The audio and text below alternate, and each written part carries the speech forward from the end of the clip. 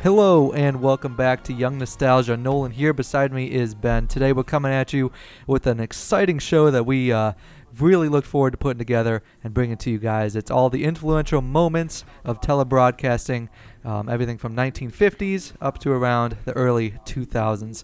And this is all about the retro pop culture style and for the young at heart with a passion for the past. Be sure to subscribe, rate, and share on iTunes, Google Play.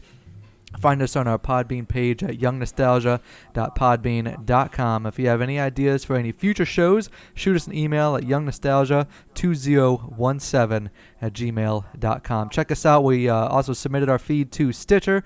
Fingers crossed we'll be up and running pretty soon. Anyway, without further ado, Ben, how you doing, dude? I'm doing great. How are you doing today, Nolan? Not too bad, big guy. So we're going to keep on going. So into the beginning of telebroadcasting back in 1951, President Harry Truman was speaking before a conference in San Francisco about the treaty that officially ended the country's post-war World War II occupation of Japan. The speech was broadcast across the nation with 87 stations, 47 cities picking up Truman's remarks via microwave technology of broadcasting the images out. So the coolest thing about this is that it really brought to the table what radio couldn't. I mean, it united the living room in a way that people heard the voice but could see who was saying it. And appearance was really started to become everything about delivering a message. Right, and that in addition to that, I mean, it was such a pivotal time. I mean, it was talking about the end of World War II. I mean, that was a huge war. It really affected everyone with the rationing and the all the companies and the factories were all into the war effort, and then to have it all kind of culminated and wrapped up with Truman on television, it kind of brings together 2 points to where he was. Not only was he speaking on TV, but it was also about such a huge moment in history and with the war. Yeah, and I mean, we talk about this multiple times later in the episode, or at least a couple times for this episode. Oh yeah, I forgot to mention, this is going to be a two-parter episode for the influential moments in television. So this is part one. Next week, tune in for part two. Anyway, but Truman being on and declaring this country's post-World War II occupation of Japan really began a new series of how the political campaigning and the way political messages were addressed to the public. It brought in a whole new ballgame. Exactly. I mean, it kind of set the stage for the future of communication and politics combined. All right, dude, take it away. All right, so next one we got is the episode of I Love Lucy where her and Ethel are working in the candy factory. This episode was in 1952, and kind of broader. Before we get into that specific episode, I Love Lucy was kind of a big deal in the television history. Anyway, it had it was known for its 3-camera setup that kind of became the norm. What you weren't limited to one or two viewpoints of a scene. They could cut back and forth between 3 cameras, and that's of course in addition to the I Love Lucy where they were Lucy and Ricky. That was one of the first times you saw really kind of the bedroom aspect in a show. If I'm not mistaken, I think that was the first show that was you ever saw a single bed in the master bedroom. That was later on in the show. I remember seeing it both ways, I'm pretty sure,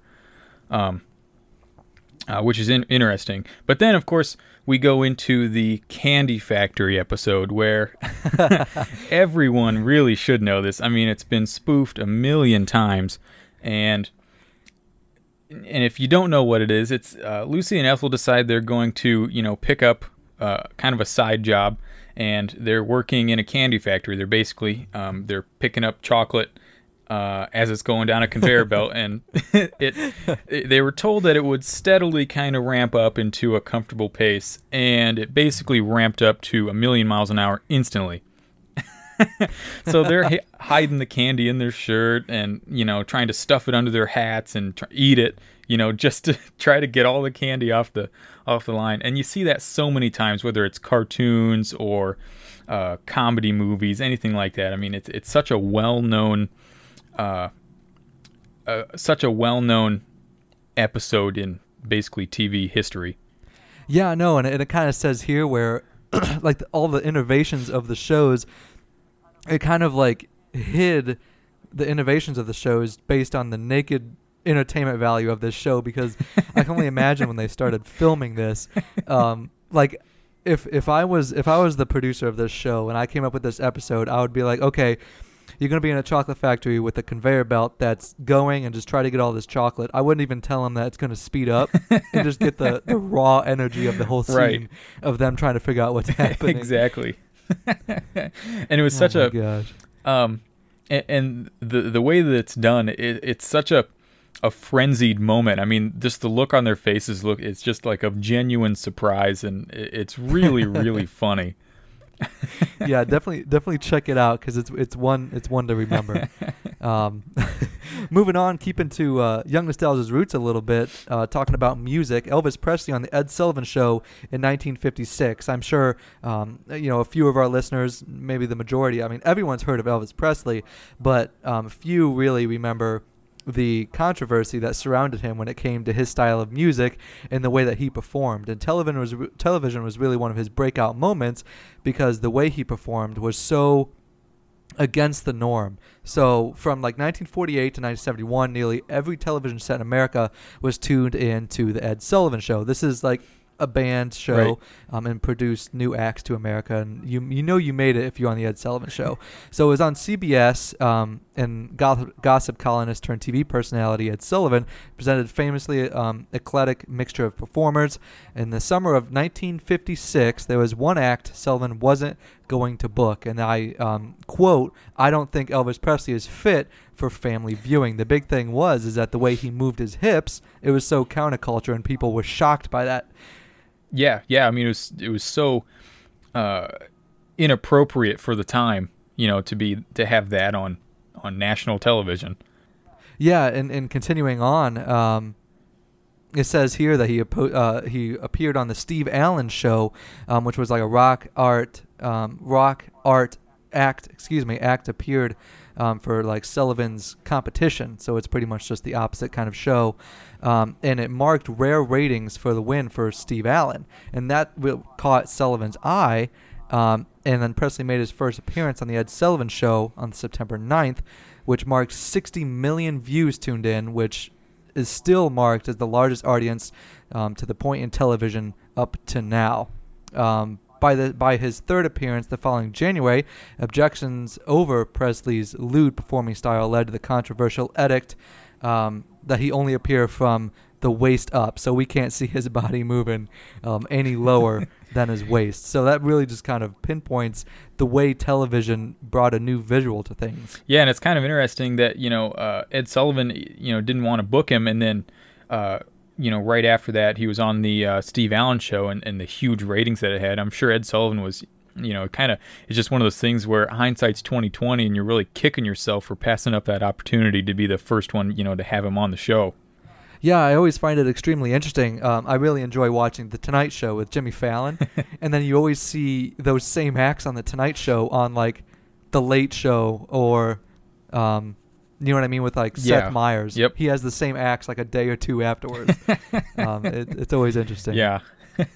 So, well, we can kind of continue on with the Ed Sullivan Show a little bit. And 8 years later in 1964, this was the first time the Beatles were on TV. They were on the Ed Sullivan Show. And it was the group's first live performance on American television. And the views of that particular show destroyed Presley's 60 million, and the Beatles, of course, had 73 million views, which is amazing. That is 45% of American households with televisions were viewing that show, which is amazing to think about. That's almost like the Super Bowl is now. Yeah. You know what I mean? Like Ed Sullivan and Johnny Carson, those were the shows that were like the Super Bowl now. Mm-hmm. because those are the shows that brought people together for acts like Elvis and then now the Beatles, who were huge coming into America.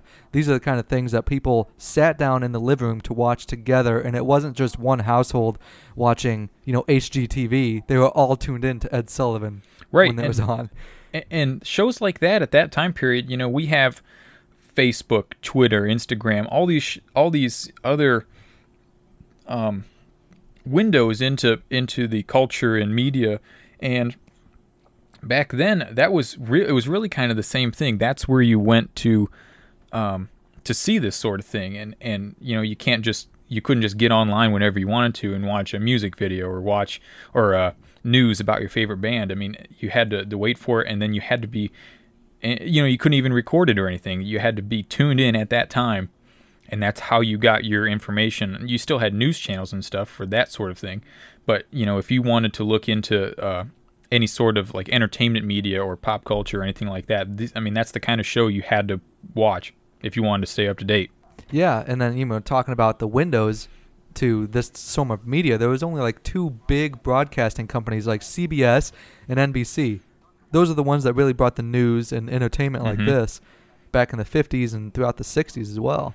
Right, and that was an interesting point. I mean, it's not only were those the only way to get that sort of thing, but it's not even like there was a million of them like we have now either. Now you can choose from 50 different channels to get the same thing basically. That's only the basic package from cable, though. Oh yeah. So you have to upgrade to $120 a month if you want to get like HD and all that. Yeah, exactly. And you get 4,000 other channels that you're never gonna watch. Yeah. Oh my gosh. All right, let's move on. We're kind of derailing a little bit from we kind of got a little bit big. So here's another one that I know we've talked about in earlier episodes. Kind of touched on it, the Kennedy and Nixon debate of 1960, when we kind of talked about how television changed the way of political campaigning and the way that campaigns were brought to the public. This was huge. It was the first ever televised debate between Nixon and John F. Kennedy. So the big thing was, Nixon knew politics. He knew how to present himself, but he didn't fully grasp the importance of mere appearance when he met JFK on September 16th of 1960. Those who listened on the radio thought Nixon had won. Like, get this, Nixon presented better on the radio, but on television, the poised, handsome, young, and well-rested Kennedy was the clear winner, which nowadays all we see is televised presidential debates. And that's kind of where we get our social cues and all that good stuff from our political candidates. It says here that Nixon was tired from a long day of campaigning and wearing a suit that actually blended into the background of the political debate. So pretty much Nixon was just a floating head with a tie. Yeah, and on top of that, he was he looked visually kind of shaken and nervous, and he was visibly sweaty as well. And so, and that could totally, he could totally have, if you listen to what he was saying, better policies, better opinions. But, once you're looking at something, that's a whole new venue of information, just their appearance, whether it's conscious or subconscious. And, it's nearly impossible not to kind of gravitate towards the opinion of a candidate that, is more presentable and looks more comfortable up there and just looks more presidential. More like what you would expect. Yeah, and sometimes I almost even equate the way they look to how they perform within like the White House when situations become hot and heavy. I mean, the Cold War was kicking off along with Vietnam afterward, like beforehand, and Kennedy was Vietnam War afterwards, but like Kennedy was right in the middle of it. You know what I mean? The way he was just poised and everything with the televised debate might have helped something like that. Oh yeah, definitely. I mean, you're looking towards someone who's calm, cool, and collected, and looks like they can handle a situation rather than someone who looks kind of disheveled and a nervous wreck. Yeah. So, all right, your turn. So, on November 22nd, 1963, Walter Cronkite was the anchor. That broke the news that President John F. Kennedy was assassinated. In Dallas, Texas. CBS interrupted as the world turns for Cronkite's announcement, and that 3 shots have been fired at the Kennedy motorcade. And then roughly an hour later, Cronkite then appeared to deliver the actual news, and quote, "From Dallas, Texas, a flash, apparently official..." Excuse me, I butchered that. Holy cow. "From Dallas, Texas, a flash, apparent official. President Kennedy died at 1 p.m. Central Standard Time, 2 o'clock Eastern Standard Time, some 38 minutes ago." And that's got to be huge. I mean, it's not something you might read in the newspaper later that night that, holy cow, this just happened. I mean, that was a half an hour ago. You're just you're learning about this, and it's basically as live as you can get on TV. I mean, I can't imagine watching that as something as tragic as a president being assassinated. And even no matter what your opinions of a president are, I mean, that's still the president of the United States, the leader of the free world, was just assassinated, and that's got to be some tremendous news to be, seeing on TV for the first time seeing any sort of news like that on television. Yeah, I always think of this moment as the moment that, you and I and some of our listeners might relate to of 9/11, where you hear that news and you knew exactly where you were at that exact time of day. And you'll never forget it. I'm sure the people who saw that, I'm sure that's one of the things that they remember forever. And I still remember my mom, when I was younger, she'd tell me the story of when she heard this news play on TV. She saw it, and she remembers Walter Cronkite coming on the TV, and before he says anything, his glasses come off, and his voice starts getting shaky, and he delivers the news, which was huge because, anchors usually were poised and trained not to show any emotion on television. But to see Walter Cronkite, a big name and figure in public radio and television, see him break down like that was something totally unseen. Mm-hmm. Yeah, that's something I wasn't even thinking about. Just looking at being able to not only get the information, but you're looking at the reactions and the emotions of the reporter as well. All right, so one heavy hitter after another one. Walter Cronkite denounced the Vietnam War in 1968. Still a big prominent name in television, and actually. Vietnam was the first television war, quote-unquote, with 16mm news cameras bringing back footage of the troops on the ground and bloodshed within the field. And I know we've kind of touched about this in earlier episodes with, I think, This Month in History, but Vietnam was such an influential war in that it really brought the soldier's life and the way war was in Vietnam into the homes of Americans. And it really changed the tide of how America felt about the war. Right, and previously there had been war footage and that was brought home, but it was different. It was, World War II, it had the footage, the war news that was played before movies in the movie theater, and it was all really, really pro-war effort. It was getting everyone on the bandwagon, getting everyone supportive of the cause, and it was done that way for a reason, because you had to have the backing of the people. I mean, it was such an influential war that it needed everyone. Well, Vietnam, it wasn't so much produced war news. It was just straight footage of people being able to see the hell that war is. Yeah, and going off of that, Walter Cronkite at this time was known as the, quote, most trusted man in America. And in the beginning, he was a supporter of the occupation and the war in Vietnam, especially going to Saigon and visiting both high-ranking generals and troops on the front line to put the America's foothold on the stop of communism in Vietnam. He didn't make a practice of voicing political opinion, but after the 1968 Tet Offensive, he chose to speak out. At the conclusion of a February 27 special on Tet, Cronkite gave an editorial in which he stated, "I'm more certain than ever that the bloody experience of Vietnam is to end in a stalemate." goes from there that President Lyndon B. Johnson reportedly turned off his set at the conclusion of the broadcast and said, quote, "If I've lost Cronkite, I've lost Middle America." Now that's just something to behold. Like, man. Yeah, and it's more or less true. I mean, that's it's kind of one of the reasons why there was so much opposition, and there wasn't the support behind the Vietnam War that there had been for previous wars, and that's a huge factor in that you have someone prominent like this that everyone is used to getting their news from, everyone is used to trusting, and if they aren't behind this, then why should you, the public, be behind it? Yeah, and really just this kind of coverage and the way Walter Cronkite kind of addressed the change of the Vietnam War really kind of influenced the way future wars are covered and influenced by the American public. Right.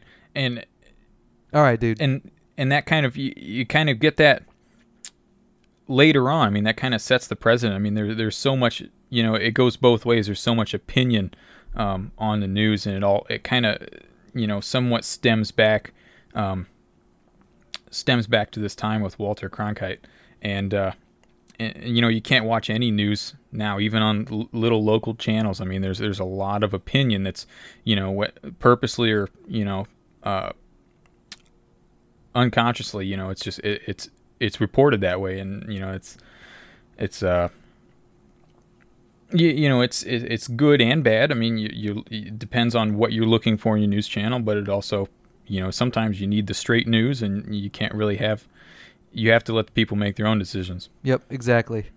All right, man, take the next couple. Yep, so let's move on. A year later, in 1969, we have the Apollo 11 moon landing.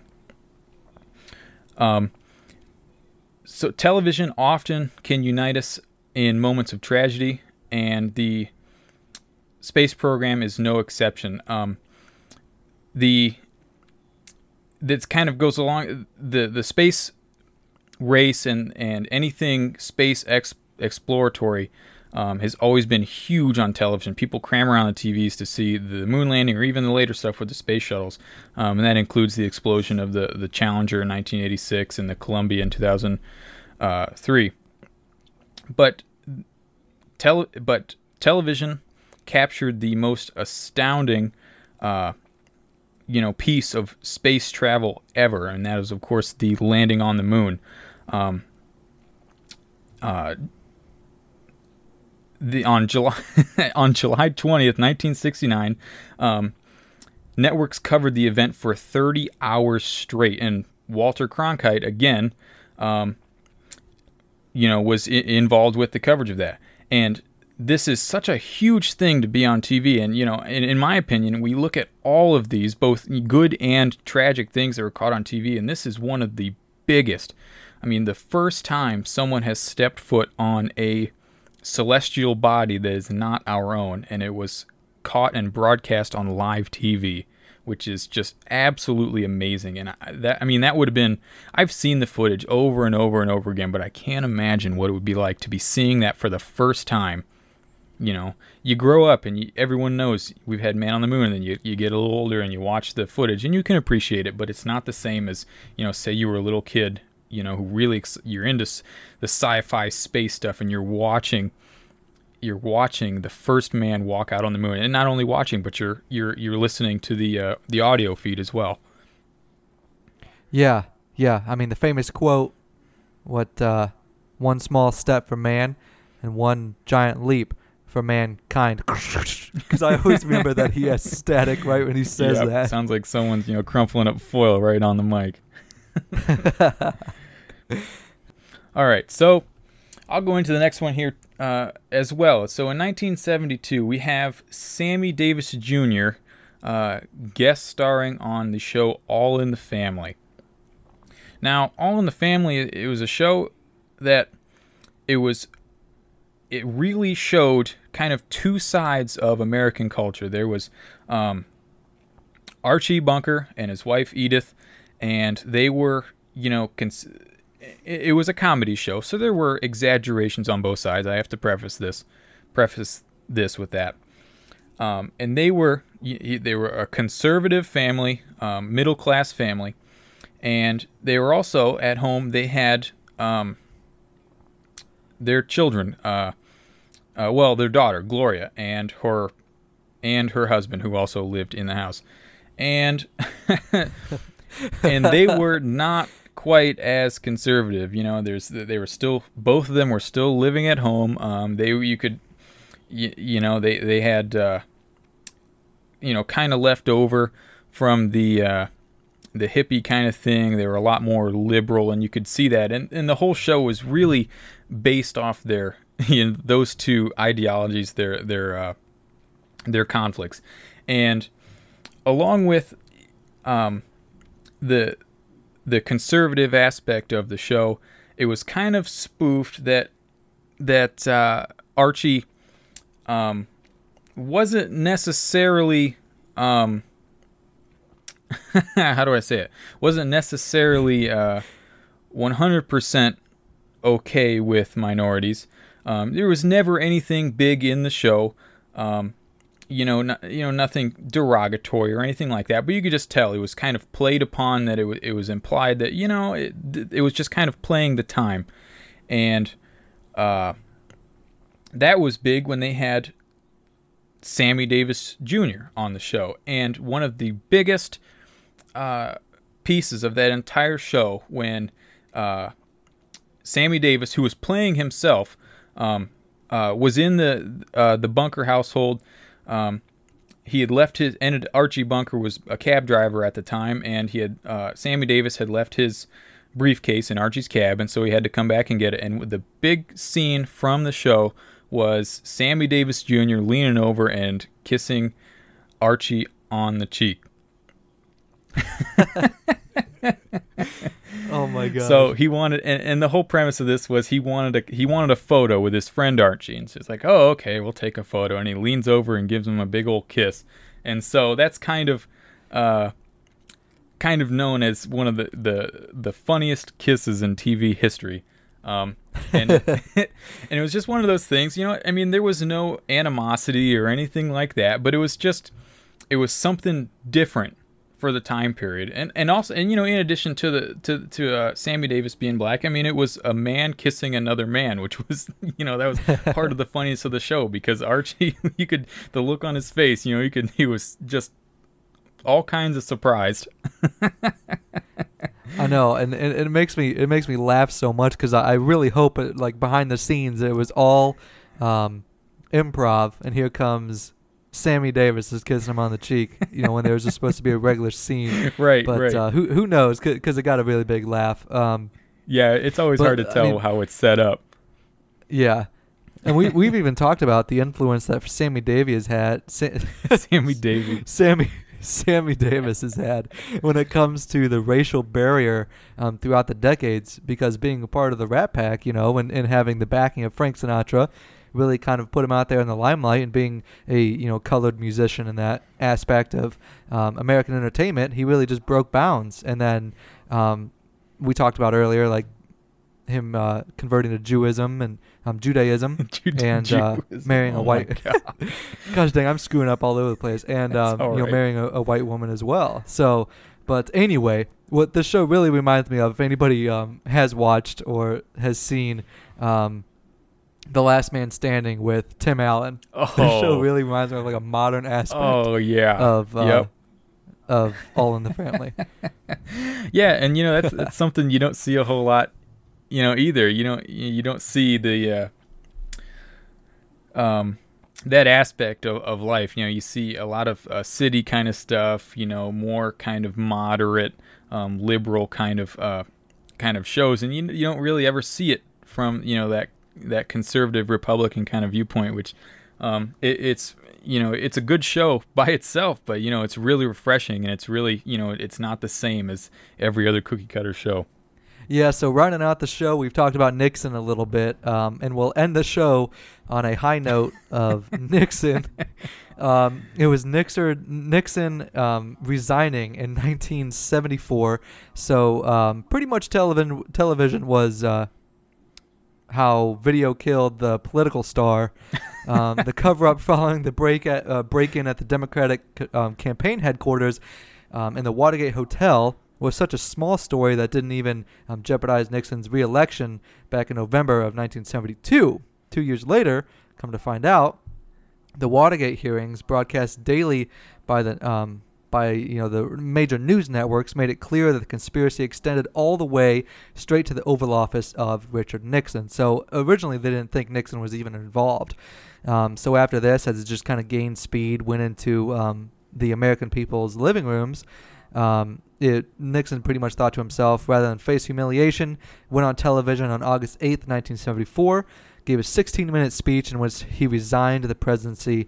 The following afternoon, he bid farewell to his staff and departed via the presidential helicopter. I mean, no better way to get out than presidential helicopter, but said, peace, I screwed up, and here I go. And then the biggest thing is when his arms are raised with his hands in V for a victory pose for the photographers and TV cameras, with a smile on his face, and I am not a crook.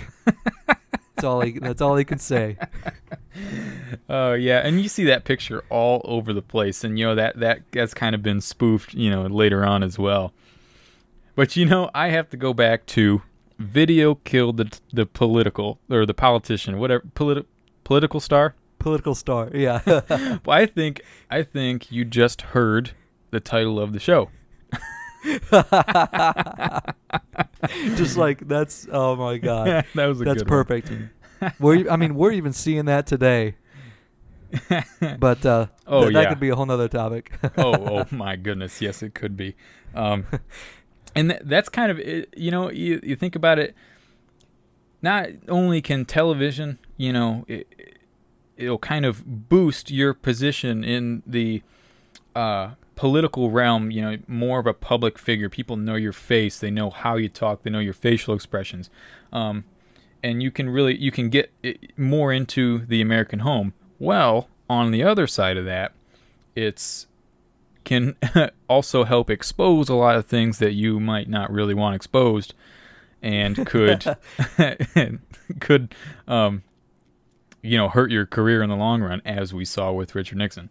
I am not a crook. Anyway, thanks for tuning in for Young Nostalgia. This is installment number 1 of the influential moments in telebroadcasting, beginning from the very beginning in 1951 with Harry Truman and ending with Richard Nixon leaving the scene. And we'll pick up next week, starting with the big miracle of the Civil War, which was when the U.S. beat the Soviet Union on the ice. This is Young Nostalgia. Feel free to check us out on Podbean, youngnostalgia.podbean.com. You'll see all of our blog posts and episode posts on there as well. Check out our badges for our Facebook and Twitter accounts. Like us, and you'll see more posts of what we're doing and promotions for the show on there as well. Check us out on iTunes and Google Play. Please share, rate, and subscribe on iTunes. It'll be a huge boost for us, and it means a lot to get your feedback. If you guys got any ideas for a future show or want to give us feedback, email us at youngnostalgia2017@gmail.com. Also, keep an eye out. We're looking to get on Stitcher. Hopefully that happens soon. Yep, very Anything excited. else, big guy?